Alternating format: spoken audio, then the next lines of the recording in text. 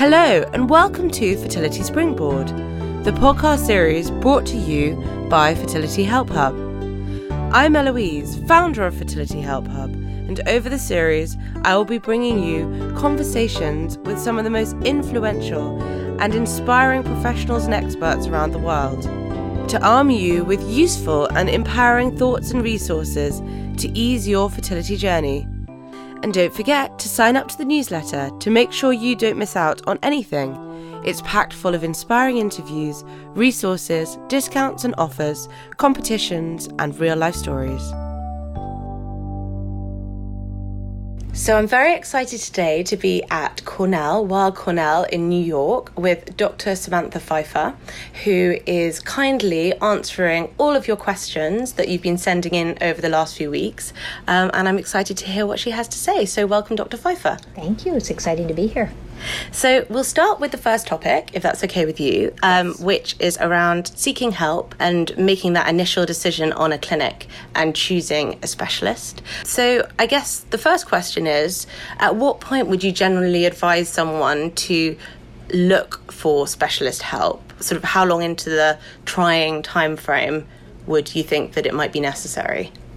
So general rule of thumb is we always go by the female age because fertility is best predictor of fertility is female age. So if the female is under 35, then it's reasonable to try for a year before seeking help, assuming that menstrual cycles are regular, there aren't any obvious things in the history that could obviously make it difficult. For example, if the individual has had an ovary taken out, or if the individual has had multiple abdominal surgeries and might be at risk of scar tissue around the ovaries, or if the individual has irregular menstrual cycles and they're not coming in a predictable fashion, or if the male partner has a history of something that would jeopardize sperm production. So usually a year.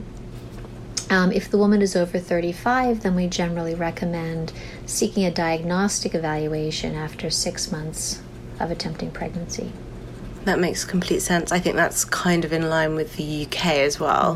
Mm-hmm. But I guess the difference with the UK is that we don't generally know about our fertile health early enough. We don't tend to have gynecologists. Mm-hmm. And then it's not something that we necessarily check until we're into that zone of trying for a family. So it's interesting. So, a lot of it's sort of common sense.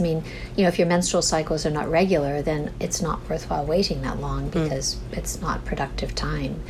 Some of the other things one doesn't really know. How do you know if something is concerning? But certainly if you've had any surgery and maybe an ovary removed or something of that nature, then that's cause for looking into things sooner. Mm-hmm. And I think the menstrual cycle is really the key factor. Or, horrible debilitating pain with menstrual periods. If that's something that's worthwhile saying, is everything okay? So those are things that are really sort of by symptoms fairly obvious. An evaluation may uncover things that were not suspected, but that's why you have an evaluation to say, is there something going on? But many things that we find are things that have not would not have been recognized by symptoms alone. The other thing is any history of any sexually transmitted infections, or if anyone had pelvic inflammatory disease that could cause tubal blockage to occur and may make it difficult to get pregnant. So those things are things that should alert someone that maybe an evaluation is sooner. But those are by history. If you've had those symptoms, that would be worthwhile seeking attention sooner. That makes complete sense. I guess for me personally, in my situation, 6 months went by with nothing happening. And I think we both sort of assumed that it might be something that wasn't right with me. Mm-hmm. And it actually ended up being male factor, which we only knew from tests. Exactly. Yeah, I think we've got to recognize I always tell people it's a team sport. And I think in most cultures, people assume the woman is the person with the problem, and we always have to stress that 50% of fertility issues are male-based. So, I think a team approach is appropriate to evaluate the male and the female as equal partners in this process and not to assume anything. Absolutely, I agree. So what would be your sort of top words of wisdom or suggestions when people are choosing a fertility clinic or looking for a specialist? Because when you look online, it can be confusing to see different success rates. I think it's hard to assess things necessarily that are online sometimes because people put their best foot forward. I mean, I'm always looking at Facebook going, oh gosh, everyone's life is so much more interesting than mine. I think that it's helpful to have a clinic that maybe has a good reputation, that sees a fairly high volume, that is maybe affiliated with a hospital or that is well known. And those are things we look for. I think if you just look at success rates, people can make their success rates look a lot better. A lot of times, success rates can be misleading. People may not encourage everybody to do a certain treatment and say, look, our success is good, when in fact many of the patients were not directed to receive that specific treatment. So I think success rates can be difficult. I think if you look at success rates as published, they'll tell you how many cases the program sees. And if you have a very low volume, or if you have success rates where the older women are more successful at achieving a pregnancy than the younger people, you've got to wonder that doesn't make sense. And so those are things to look at. But, I think that you have to make sure that the approach of the clinic is in line with your own philosophy. Some clinics are very aggressive and will try and promote very aggressive treatments very quickly. Others may be more individualized care and may be more willing to go at a slower pace and work with the patient. So it's kind of a fit thing. It's sort of hard to assess, and I think talking to people and finding out what they have done and what their treatments were is sort of a help. Is this philosophy in line with mine? And that's a helpful thing. It's hard to find a good a place that you feel comfortable with, but it's sort of like opening up a phone book and picking a hairdresser. Do you go look and say, hey, I like your hair, where did you go? So I think it's similar. It's like, what is the philosophy, and were the doctors reputable, and did have good success rates in what they did, and were people happy with the care they received? So those are all the things that I think are important. Sounds like good advice. And obviously, from seeing so many patients, and I know from personal experience, it's a very difficult time, and coping with the emotions that come with it is huge. And I guess the uncertainty about whether it will work and how long it might take is really difficult to live with ongoing. So do you have any recommendations on coping with that process? I think, first of all, making sure that this endeavor that you're undertaking is part of your life and not the focus of your life. People always say, well, I gave up coffee, I gave up this, I gave up alcohol, we're not traveling because we're trying to get pregnant.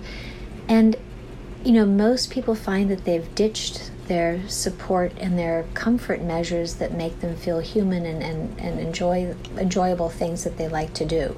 So my first advice is, don't change your life to exclude all of your creature comforts and make you happy. No one ever found that drinking a cup of coffee a day or having some wine was prevent people from getting pregnant. I think exercise is a very important part of life, and people find that that's a good stress reducer. So exercise is important. Now, if you're someone who is training for the Olympics and you're running, doing 12 hours a day of exercise, that probably is a little excessive, but having exercise is important.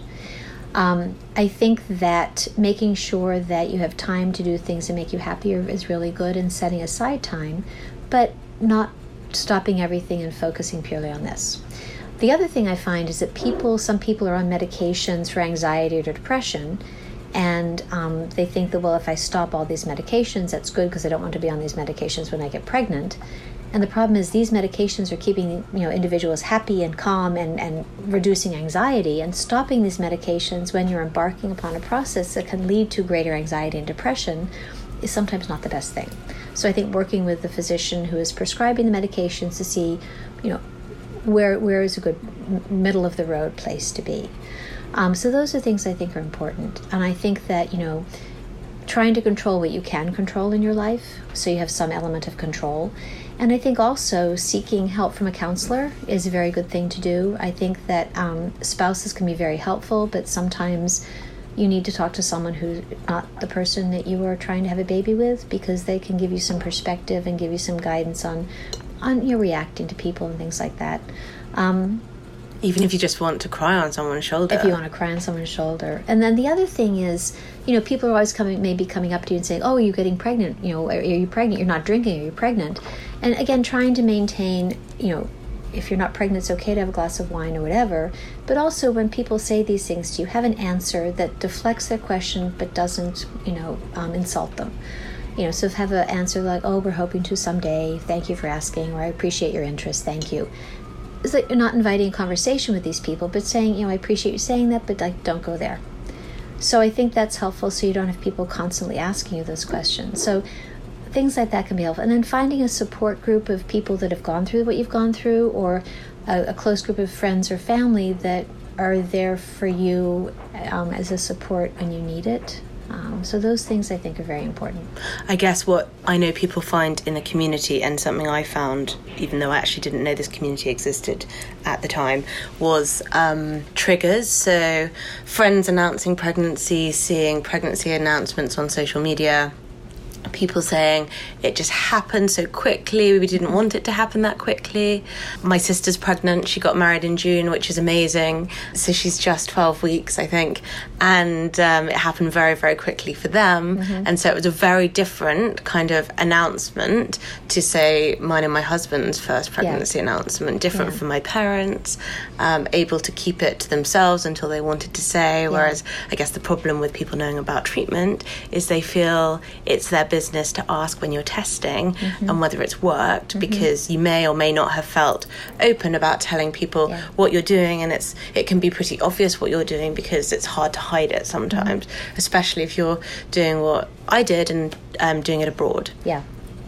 I mean, I think that you've got to find a way to have a cocoon, and if it helps, some people find it helpful to talk about it, some people don't want anyone to know. But I think to have something, if someone approaches you and says, oh, how was the test result? Say, you know what, we're not going to talk about it until then. I don't feel comfortable talking. I really appreciate your interest and I really appreciate your support, and I will let you know when we're ready to divulge that. You want to thank the people for caring, because people say things basically because they care about you. They're not trying to be aggravating or trying to set you off. But I think that finding a way to acknowledge their support, but say, that's great, let's go do something else because I don't want to talk about it. And let's talk about something else together because I love to talk about this with you.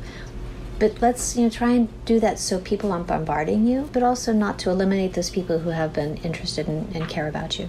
And leading on from there, how do you manage patients' expectations over something that's so emotionally charged? I think managing expectations is sort of one of the major things I do, setting expectations. You have this chance of getting pregnant. It is a very good chance, but let's do one day at a time. What can we expect? This is what I'd expect from the cycle. This is what I'd expect for you to do this cycle, and trying to set expectations realistically. In someone who's early pregnancy, yes, you're pregnant, this is great. You still have an X percentage chance of miscarriage. You're not out of the woods yet. Just wait, So little things like that I think can help. It's hard because many times, certainly we find things that are encouraging. Oh, this looks terrific. And then the expectations, oh, everything's perfect, it's going to work. And then when I find out something hasn't worked, the crash is greater. So I think it's really hard, but I think what I find helpful is be direct and as truthful as possible. And I'll say, if I'm worried about something, you're going to be right there worried with me. If I think everything is good, I'll tell you things are good. But really just saying what's going on is really important.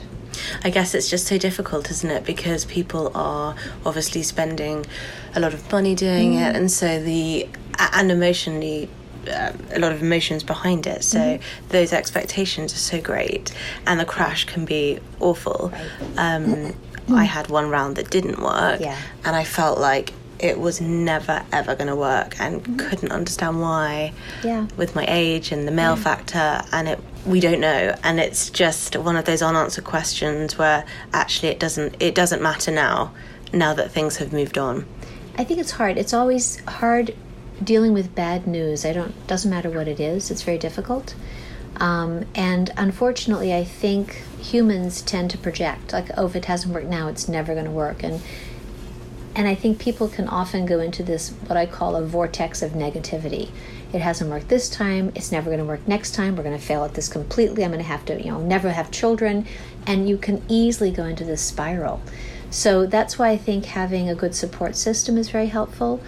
And, checks and balances and having people there and planning for that. If it doesn't work, what is our game plan? So it's hard because no matter what you say, people have expectations in their head, and it's it's difficult to manage those. And a lot of what we do, there's a chance of success, but sometimes when we most expect it, it doesn't happen. When we least expect it, it does. So in a way, I kind of feel that it's a little bit, there's always exceptions to the rule, which is, it's tricky to manage those expectations in that setting.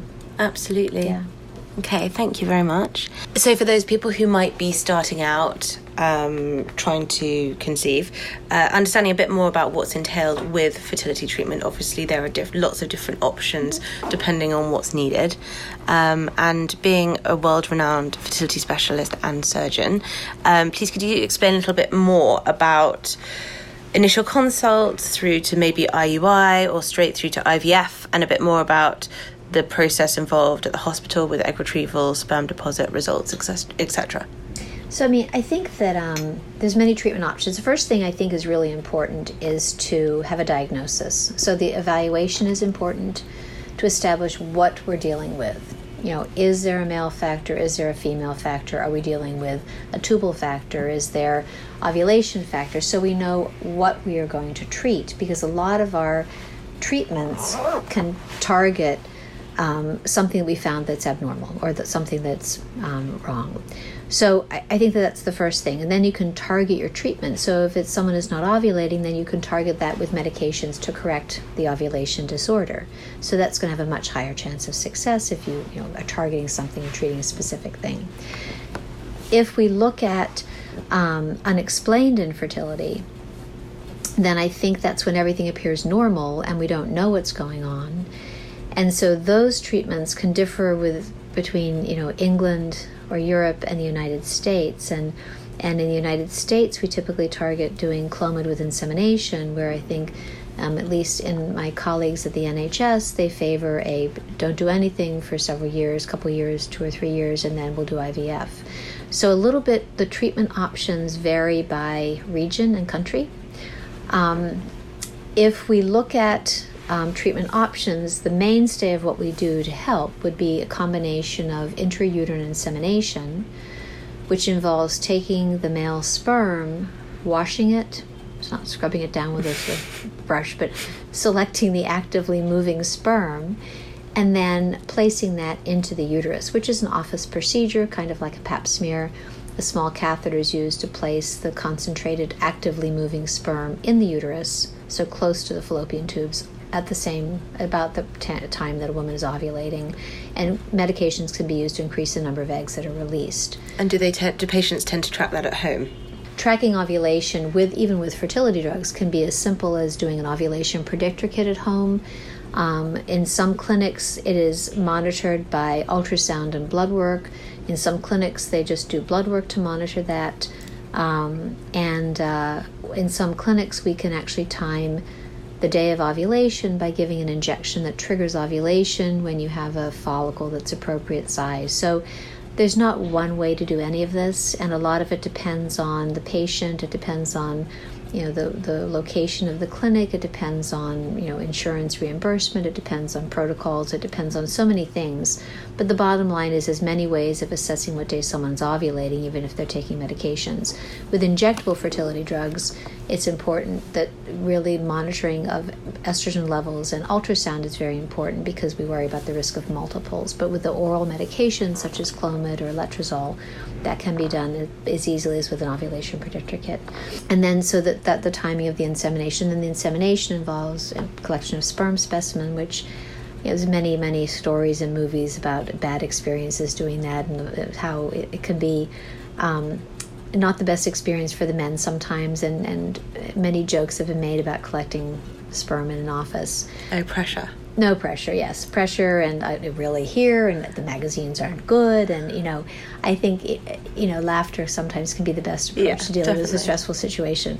But the sperm is collected, and then the insemination is just an office procedure, and typically it's not uncomfortable. For some people, it can be cervixes can be a little challenging to navigate, but it's fairly straightforward to do the insemination.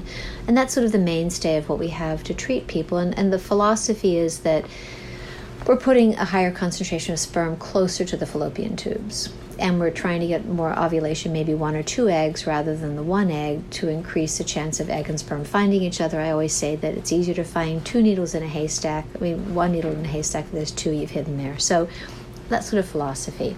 And IVF is sort of it used to be the last treatment option we would try if we've exhausted all other options. And I think that as IVF has gotten better, it's used sooner in the treatment armamentarium because it is a diagnostic test and it is our best treatment.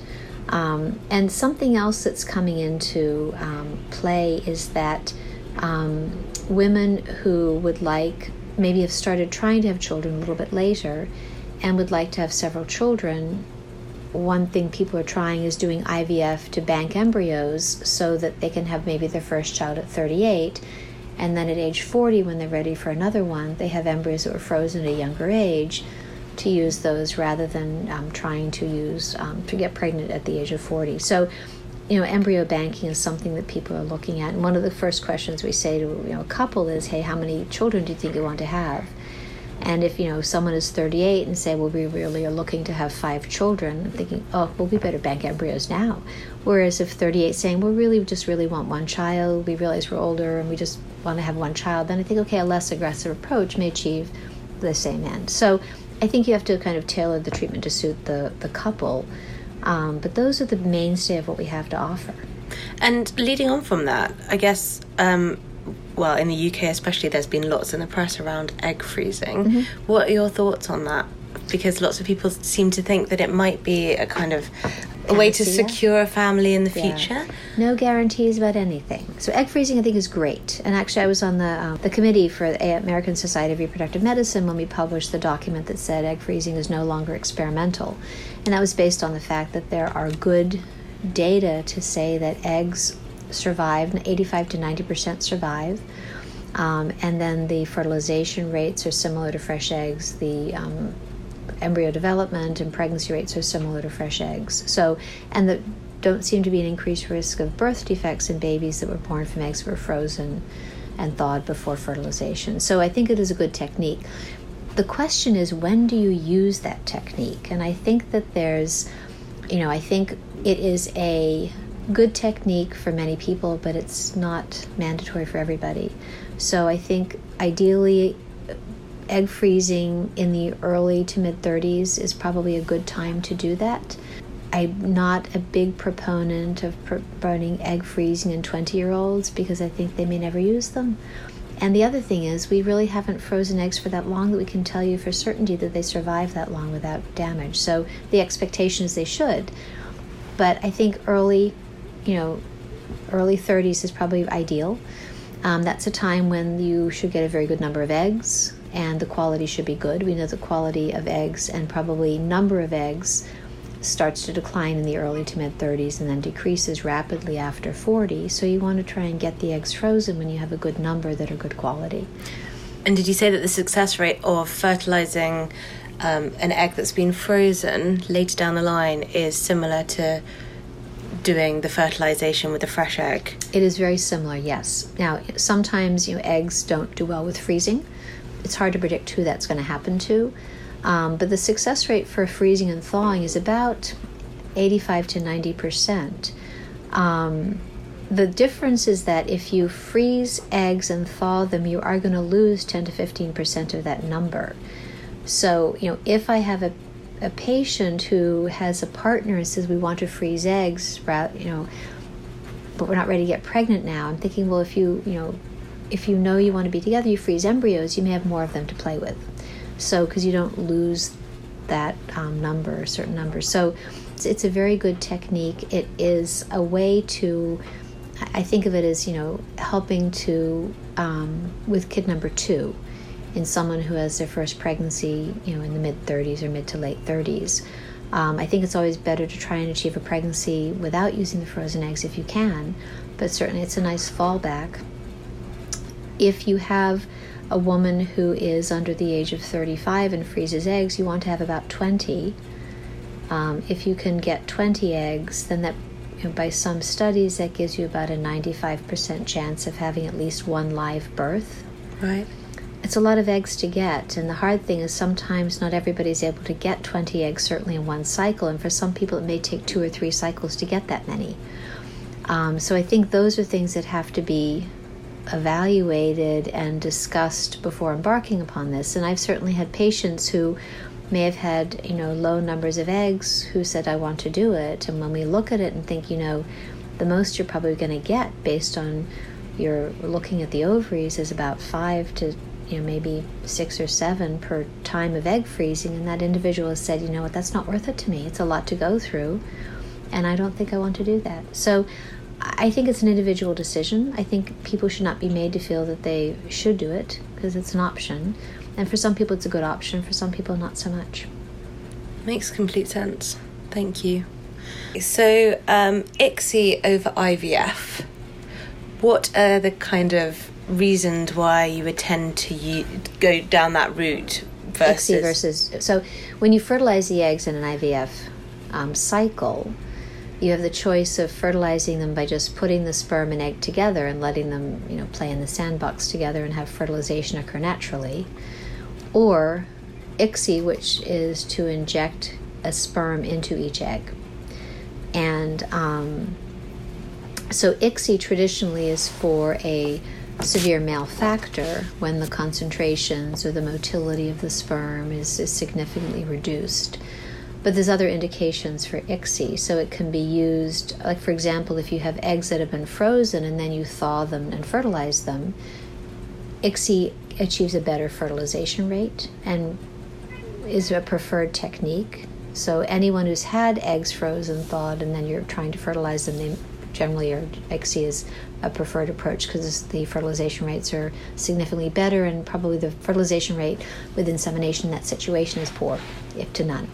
In individuals who are doing pre-implantation genetic testing on their embryos, so meaning evaluating the embryo for its chromosome content, many programs feel that doing ICSI is a better approach because you don't have any contamination with sperm at the time from the sperm that's clustered around the egg. Couples who have normal appearing sperm but in a prior IVF cycle have actually had no fertilization or very poor fertilization may benefit from ICSI. And also some people feel that low morphology or low percent morphology is another indication where ICSI is a preferred approach. So there's many indications where ICSI is definitely preferred over insemination for those reasons. But it just is another way of achieving fertilization.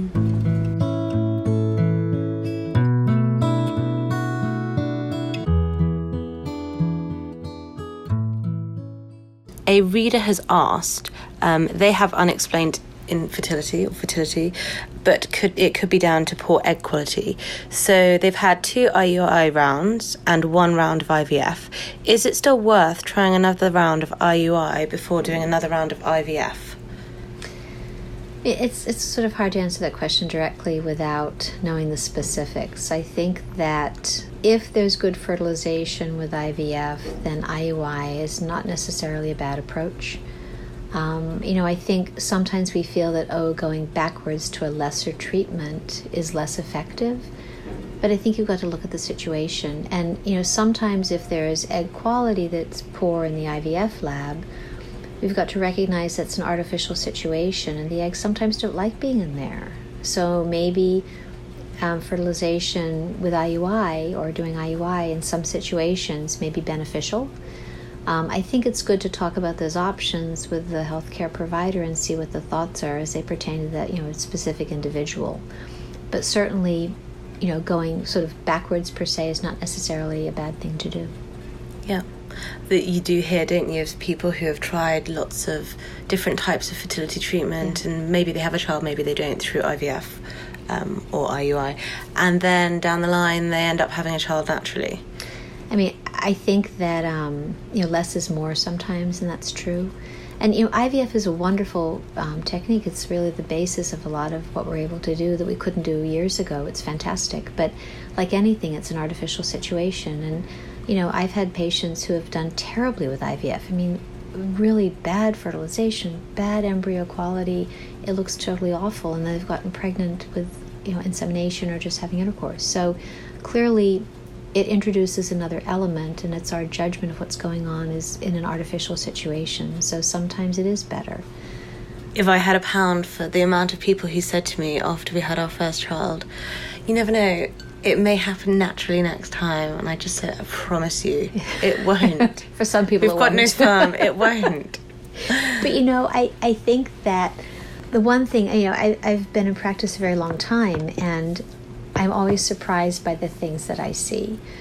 And my mother was very funny. I was talking to her, and I was saying, I had an interesting situation I'd never seen before. And she said, you're almost 60. What do you mean you've never seen it before? So there's got to be a limit to what you're seeing that's new and have not seen before. And I'm like, I keep seeing things every day that amaze me. So you never know. It's medicine, and it's people, and amazing things happen. And I guess also during that time, the techniques that have improved and how things have changed. Yeah, and even so, sometimes despite all the things we have to offer, sometimes, things happen that you had never expected that are amazing. So I'm always amazed every day. That's what I love about the field. It's just a wonderful field, with wonderful people, and it's really a joy to be involved in the care of people and get to know them. It's really lovely. It's the most amazing gift and life-changing thing that you can give anyone, really, isn't it? Yeah, but to be a part of that is fantastic. Even when it doesn't work, that's a challenge, and that's also a very bonding and wonderful experience. And if you can help someone navigate a very difficult situation with a negative outcome, I feel like I've done a lot, and that's something. It's one of the challenges in what I do, and if I'm able to achieve that, I feel like I've done something good.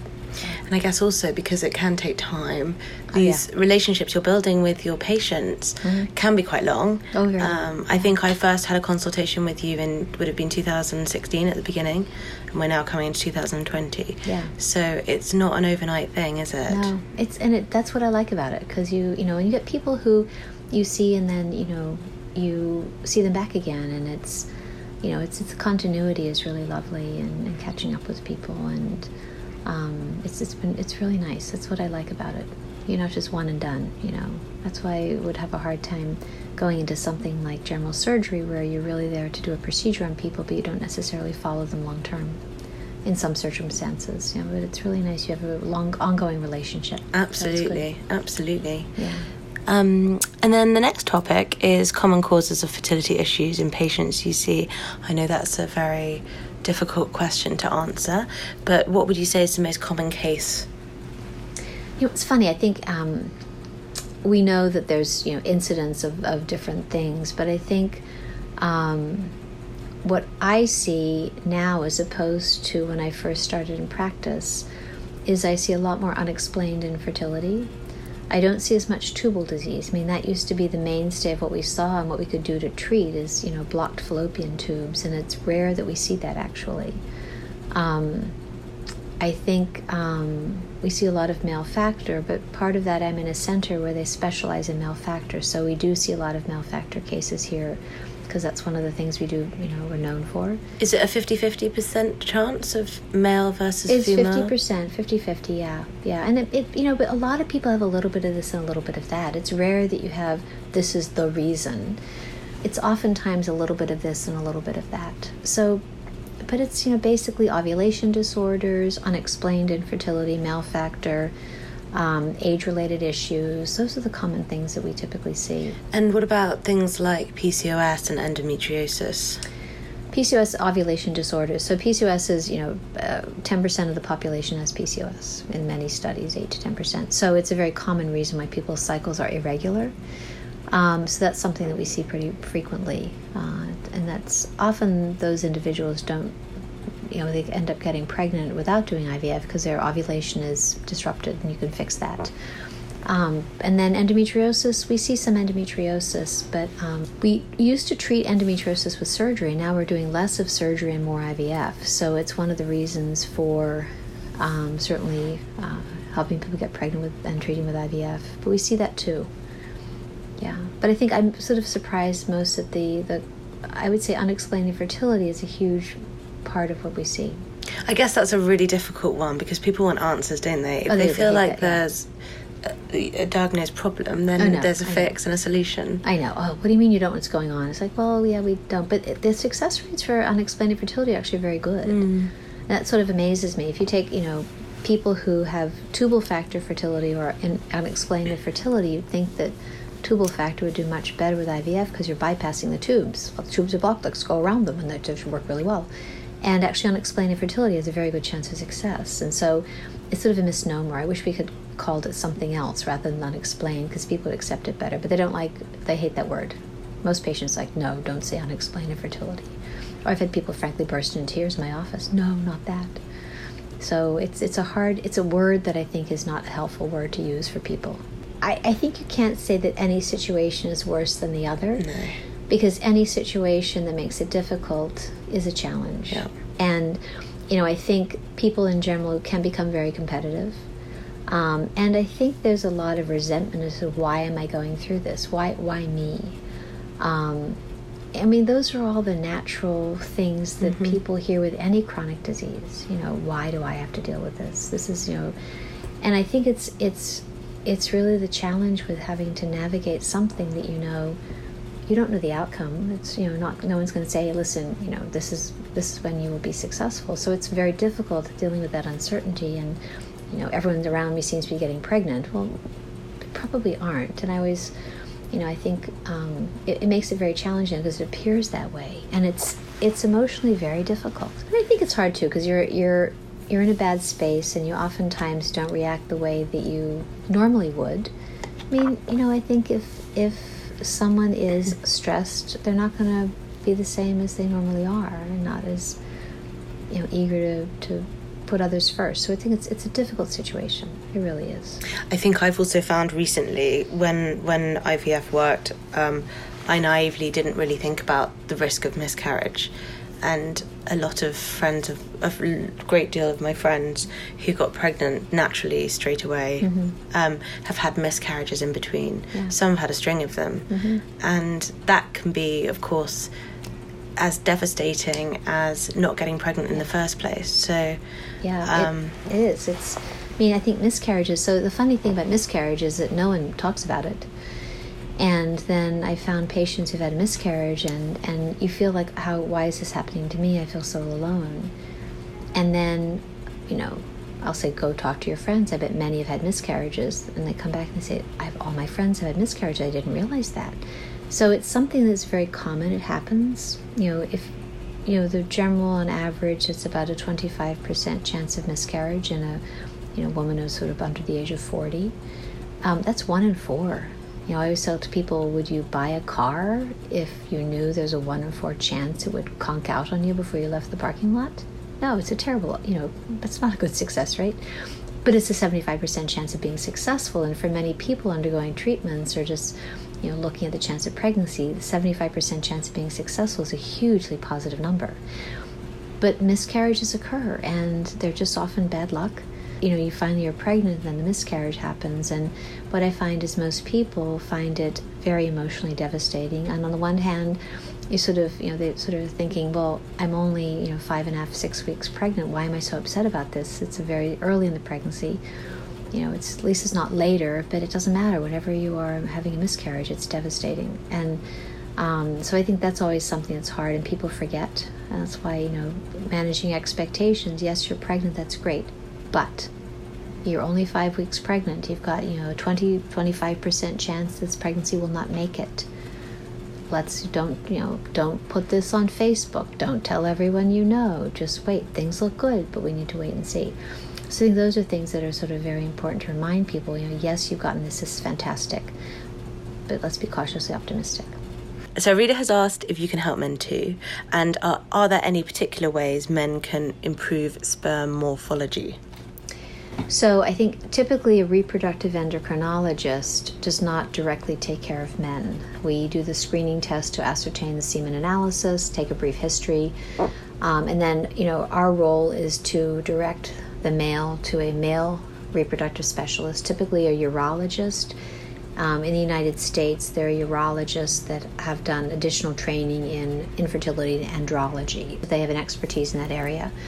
And, to direct to see if there's any medical issues going on with the male, if the medications are taken which could affect their sperm quality, and to do a semen analysis and ascertain if the values are in the normal range or not. If the semen analysis is abnormal, then we generally refer that individual for evaluation, or if there's anything in their history that's abnormal, we would refer to a urologist for evaluation. And then morphology is a funny thing. Morphology, if all the other sperm parameters are normal, so the other sperm parameters are volume of the ejaculate, which is typically less than a teaspoonful, it's not a whole cupful, the concentration of sperm, and the motility, percent of sperm that are moving, and then morphology is the other parameter we look at, and that's the appearance of the sperm. And abnormal morphology does not correlate with abnormal looking children. It really correlates with fertilization rate in IVF. So if you have all the parameters are normal, but the morphology is abnormal, that should not preclude doing IUI. It's just a factor. But if IVF is the path, then we do look at morphology, and if the morphology is abnormal by the strict criteria or Kruger criteria, then typically ICSI is recommended for fertilization. So we typically don't worry about abnormal morphology. If all the other parameters are normal, it doesn't really play a role. Okay, that's really useful, thank you. There's a lot actually in the trying to conceive community around women doing it on their own. I think maybe more so than in the past, which is amazing, and hats off to them as well. I think it's great. So what percentage, and also, around gay couples using surrogates and egg donors. So what percentage of patients or how many patients do you see who are heterosexual couples, gay or single women? I think it mix. It's hard to know exactly what percentage, but we see all of the above. I think that we see a lot of single women and a lot of same-sex couples who are women who clearly need a sperm donor or a sperm from some source, either a known donor or an anonymous donor. And we see obviously a fair number of those individuals, and also single women who just don't have a partner and decide they want to get pregnant on their own. So we see that a lot. And we also see men seeking IVF and then surrogacy. In New York, paid surrogacy is not legal. I didn't know that. Yeah, I didn't know that either. I moved to New York and I'm like, what do you mean we can't do surrogacy? Because in Philadelphia it was very legal. So I found it just depends on state. It's state to state. There's some states where it's frankly illegal. New York, actually, if you have altruistic surrogacy, where you sort of have a family member who is volunteering to carry a pregnancy, then that is legal. But paid surrogacy, gestational surrogacy, is illegal. And there's some states where it's legal, some states where every form of surrogacy is illegal. Even if it's just expenses paid? It doesn't matter. It's paid surrogacy. Right. You're paying expenses for someone. So your financial reimbursement for services performed. So it's very interesting. So it's spotty across the United States. Now, in most of Europe, surrogacy is not legal. And I don't know about England, but I think it's not legal in some of the countries. And that's why uterus transplant has become an option for many individuals, those individuals who are female and who don't have a functioning uterus.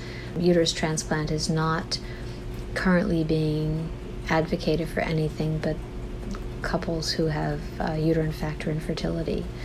So I don't know what's going to happen in the future with that, but I think that surrogacy is certainly a viable option for male-male couples. Okay, great. And then kind of holistic well-being. Do you believe that supplements, I know you mentioned exercise before, and nutrition play a role in egg quality and then potential success? I think that being healthy is important. I think there's pretty good data that people that have severe health issues, in particular obesity, may have challenges, and that may impact many factors related to the fertility process. So in individuals who are obese, I think there is reason to suggest weight loss prior to going through treatment. For individuals who are unhealthy for other reasons, certainly making sure that all the medical conditions are optimized is really important. Making the thyroid, if there's thyroid disease, or if there's, gastrointestinal problems or high blood pressure or anything of that nature, even like asthma, make sure that everything is optimized is really important. As far as nutritional supplements, there's some supplements people have advocated, DHA and CoQ10. Some of the data suggests that those could potentially be helpful, but not all the data support their use. I think that many people use vitamins as a surrogate for being healthy. Like, I don't not exercise, I'm a little overweight and I don't want to move around, but I'll just take a vitamin. It doesn't correct all that stuff. So I think that use of supplements can be helpful. It's not mandatory, but I think that having a woman who is in good health and eats well and gets exercise, I think is really paramount. What about taking things like folic acid to prepare your body for potential pregnancy? Folic acid has the only supplement that really has been conclusively shown to have a positive impact, and it decreases the risk of neural tube defects during pregnancy. So it's not clear that it helps before you get pregnant, but certainly an individual who's pregnant should take folic acid because it does decrease the risk of, say, spina bifida and those things of that nature. So that's important. And in people who've had a history of a baby or a family history of a baby with a neural tube defect, additional folic acid is certainly recommended. Obviously, when you're going through fertility treatment, hormones can be difficult to manage your hormones, and cry over anything, and potentially argue with people or get upset over things that you may not have done if you weren't going through treatment. Have you got any recommendations on how, this is something that somebody asked, have you got any recommendations on how to manage hormones, either holistically or medically? I think if someone's going through IVF, their hormone levels are going to be fairly high. And I find that IVF itself is kind of stressful.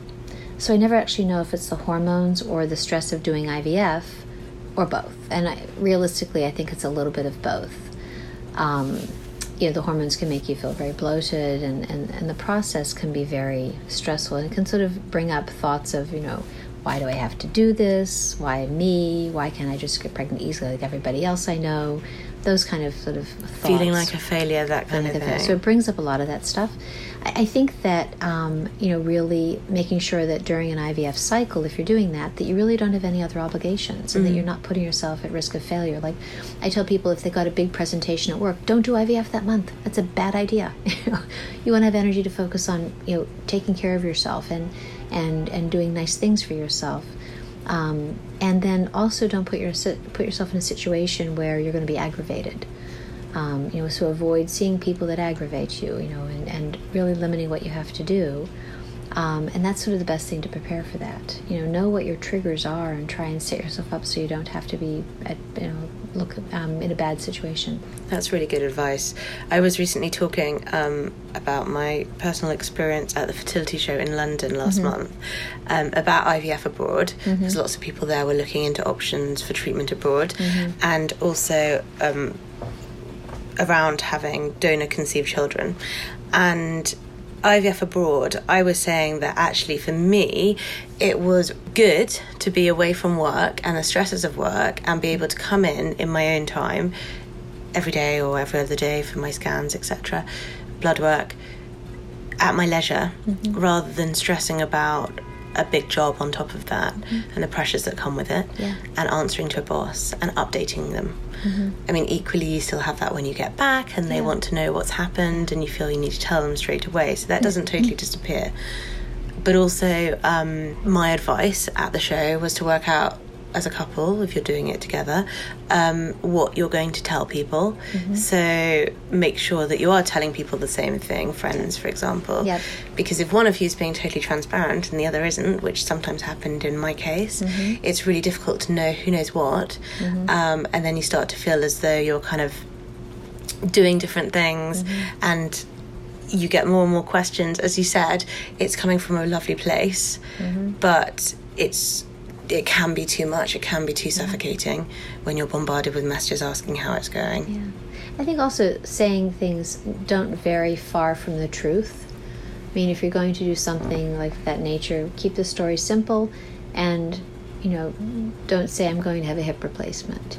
I think go and just say things that are close enough to the truth that the story is consistent, but that you have a good, this is what I'm doing. And again, have a nice answer for, thank you for your question, thank you for concern, but we're not going to go there this time. This is my wall. Don't go in there. I don't want you to talk about that.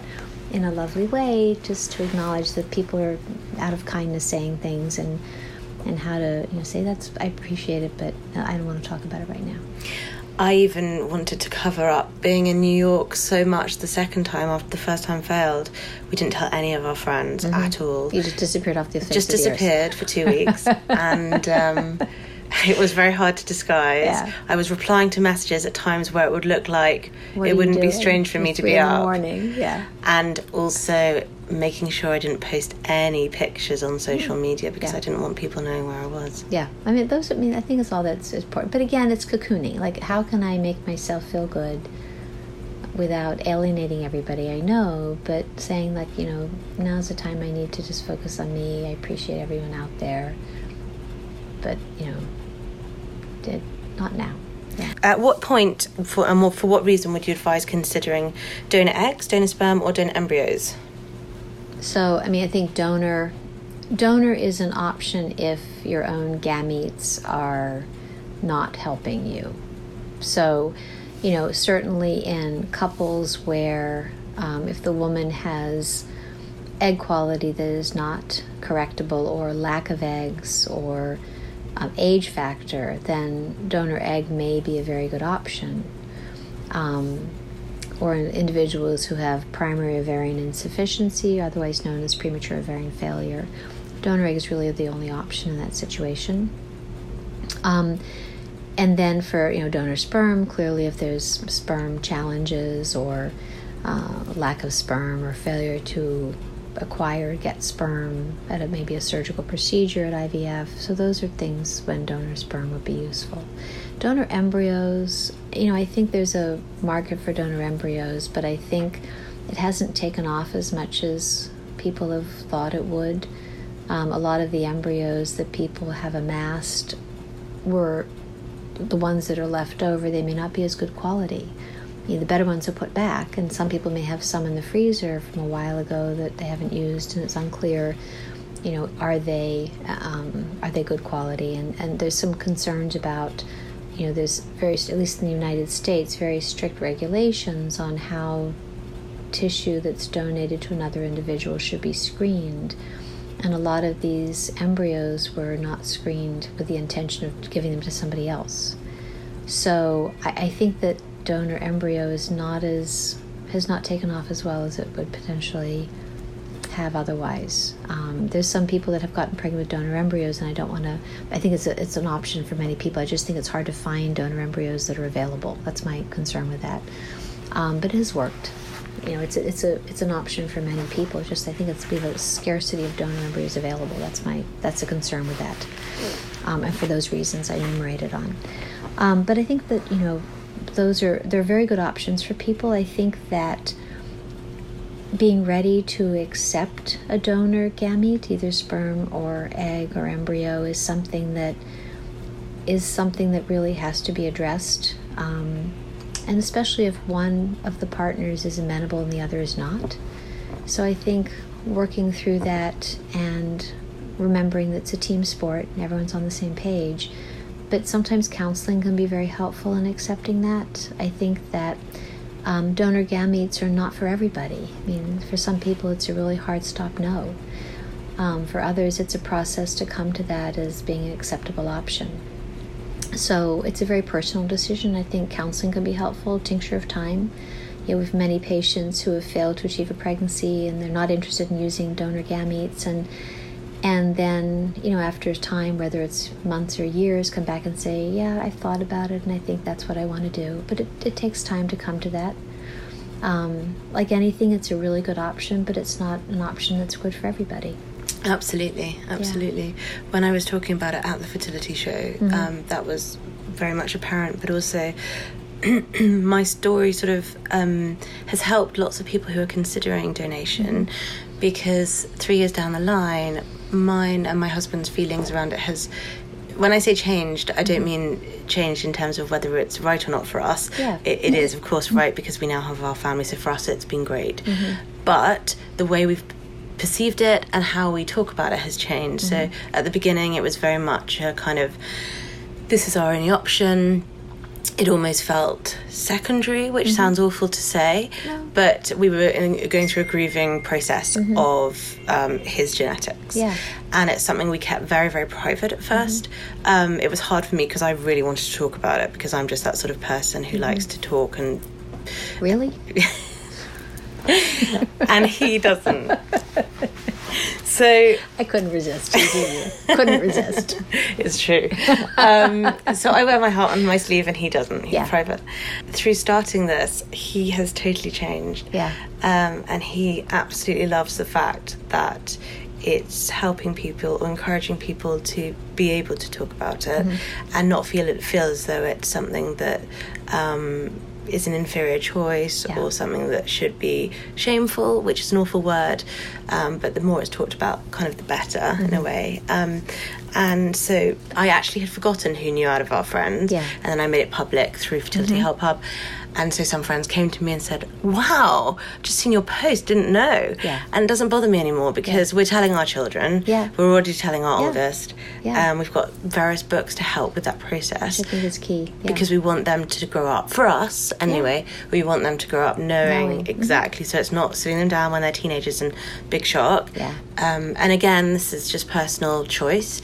And another personal choice is whether you pick an open donor or an anonymous donor. In the UK, it's only open now. My husband and I both felt we wanted to pick an open donor from the beginning, so it's actually something that was quite easy to navigate. But I know I've heard of couples where they may have differences of opinions on it. And I think the other thing that's coming to light from people I've been speaking to is the way the world's changing and everyone's a click away, and with Ancestry, etc., there may not be anything as anonymous in the future. Well, there's a wonderful book called Inheritance that's been published. I don't know if you've read about it. No. It's a great book. It's Inheritance, and it's about an individual who, through Ancestry.com or some similar type of blood test, found out that her father was not her biologic father.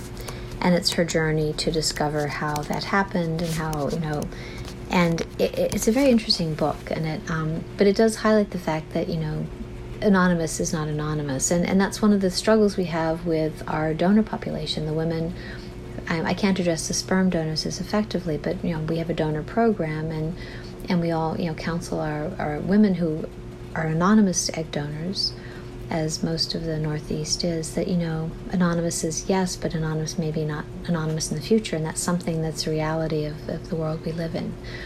So I think that it's something that is important, and I think it's good to figure out a plan for how to tell the children.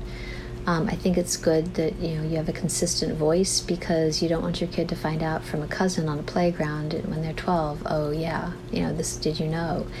And I think that also it's to perceive it as not a secondary option, but as an option. And I have a wonderful story of a patient who, was basically we came to the conclusion that donor egg was the right thing, and she, it's always hard to find that out. And she had a work colleague who she didn't know had done donor egg, And she was talking to her, and the woman said, well, do you see those 2 kids running up and down the basketball court? You see, they look just exactly like me. She said, well, yeah, you're kids. She said, they're donor egg babies. She said she was taken aback by that, and all of a sudden it was like, oh my gosh. And it became a reality that it wasn't a strange thing to do, that this is someone who she had known for a number of years, who she respected, who she had seen her family and been part of her family activities, and it was, she said, it was a shock to me to see that people can have normal lives and have children conceived through donor gametes. And she said it was an eye-opening thing, like, oh, that's something I can envision doing, because I see it as I'm living it with my my colleagues. And so it was a very interesting story, and her coming to terms with it on that level. But I think that as I said, it's not for everybody, but for people that it appeals to, I think it's a wonderful option. And how to reconcile that with what's going on and how it fits into your life and how it fits into the you and your partner is very important. Absolutely. Yeah, but I think it's it can be a great option for many people, but I still think for some people it's not acceptable, and I think that that's okay too, and people shouldn't be felt that they have to consider that. And that's another thing. I think it's lovely that we have choices, and no one should feel that is a railroad into that choice. It's an act of choice that has to suit. Absolutely. I think the other thing that I've come to realise is that when you're first starting that process, it's about you as a couple, mm-hmm. and you're just thinking about getting pregnant, mm-hmm. and then you don't really think past when the child arrives, mm-hmm. and it's not like, so it's a continuous journey. Because life with children is a continuous so difficult conversations will come up. Yeah, and my husband always says to me, I'm worried about them saying when they're teenagers, well, you're not my real dad. And I said, well, they'll probably say to me, I wish you weren't my mum. Yeah, because I used to say horrible things to my mother. Yeah. Oh yeah, we all have done that. Yeah. I think it's true. But I think the funny thing about pregnancy is people say, well, I'm just so worried about this, but when I get to the next stage, I'm going to be fine. I'm like, yeah. Just remember, this is life. So you're going to worry, is the kid going to wake up in the morning? Is the kid going to brush his teeth? Is the kid going to look both ways before he crosses the street? So at every stage of, there's always a worry about the next stage. Mm. So. Absolutely. Okay, so just one more question on that. And a reader said that her embryos are good at day 3. They're not necessarily making it to day 5. So again, you can't obviously consult on a personal basis, but could that be an indication that donor eggs could be another option? I mean, I think that's always a tricky situation we see, and it always raises a question: is a day 3 transfer appropriate? Is there something going on with the eggs? Is there something going on with the stimulation? Is donor egg an option? So these are all things that are certainly to be considered, and it really depends on the individual situation. But thinking of all of those things, but seeing that, the not surviving to day 5 is always a tricky thing. It's hard to know, what does that mean? Would day 5 be preferable? Day 5 currently is felt to be a good idea because you can better select which embryo is more likely to survive. I always tell people it's like picking the winner of the New York City Marathon. You're more likely to pick the winner at the 20-mile mark versus a 2-mile mark. So it just gives you another data point to say, oh, they all look good today, but what's going to look good on day 5? Which one is the better one? And there with the thought of reducing the number you put back. But I think that we recognize that some people don't have good embryo development beyond day 3, and you always wonder, is that because there really is a problem, or is that because of all of the other factors I just listed? So it's always a tricky thing to know the answer to. But I think you have to look at everything and really come up with, for this individual, what can we do? Totally. Great, thank you so much. So just to end, do you have any words of encouragement, wisdom, or anything pioneering that's going on in the world of fertility that you might want to end with? I think that there's really, the big advances now are looking at, things in genetics. That's big. I think that, deciding what the role for pre-implantation genetic testing is it really a useful thing? Is it going to help us? Is it something that we can use in a specific way to be beneficial? I think advances in genetic, sorting out genetic issues and looking at genetic causes of infertility or genetic causes of embryo development issues. Those are sort of things where I think a lot of effort is being placed. I think that, we don't really understand implantation because it's very difficult to study. So that's something I think is a good area of research to focus on. And then the other thing that I think is something that is sort of, at this point, a little bit of pie in the sky is, can stem cells be used to generate eggs and sperm? And for those people that don't have eggs or sperm, are there other ways of acquiring them? Wow. And those are things that, haven't been successfully done in humans yet, but that's always something that people are thinking, could that be possible? And it's unclear at what point that will be possible or if it ever will be. But those are things that I think are things we're looking at. But I think if you look at infertility, everything's on a very cellular and genetic line right now. That's where the focus is. 30 years ago we were focusing on cervical mucus and how to make it better. And nowadays, now we're beyond the cervical mucus. We're looking at the genes and the DNA and the embryos and eggs themselves. So it's there's so much more we have yet to learn. But it's such an exciting field. And if you think what's happened in those 30 years, what's going to happen in the next 20? Well, Louise Brown was born 41 years ago. Yeah. And that was, that was an amazing, amazing event. And I met her at the fertility show. Oh. She was talking about what it was like to be, for her parents, they hated it. Oh, absolutely hated the media. Well, so many people who are thrust into the spotlight and the media spotlight, I think I can't imagine, unfortunately not, which is lovely, but I can't imagine having to all of a sudden have everything you do observed and followed and critiqued. I think it's very difficult. So I'm sure, but if you think about it, they were pioneers and they did an amazing thing to advance science, and Louise Brown has been nothing but lovely and kind and wonderful in going and talking to people and sharing her story with people. And I've not met her personally, but many people who I know have met her personally are just delighted, and what a wonderful person. And it takes a lot to put everything on your sleeve and go out and meet with people, and it's people are so excited to meet with her. Here she was the first baby ever. That's incredible. So I think that I think being that famous and having all the media attention is very difficult, and I don't know how people handle that very well. But Louise Brown has done a lovely job, and it was a treat to hear her speak. Great. Thank you so much for your time. It's my pleasure. That's wonderful, and no doubt will help many, many people. So thank you so much for your time. My pleasure.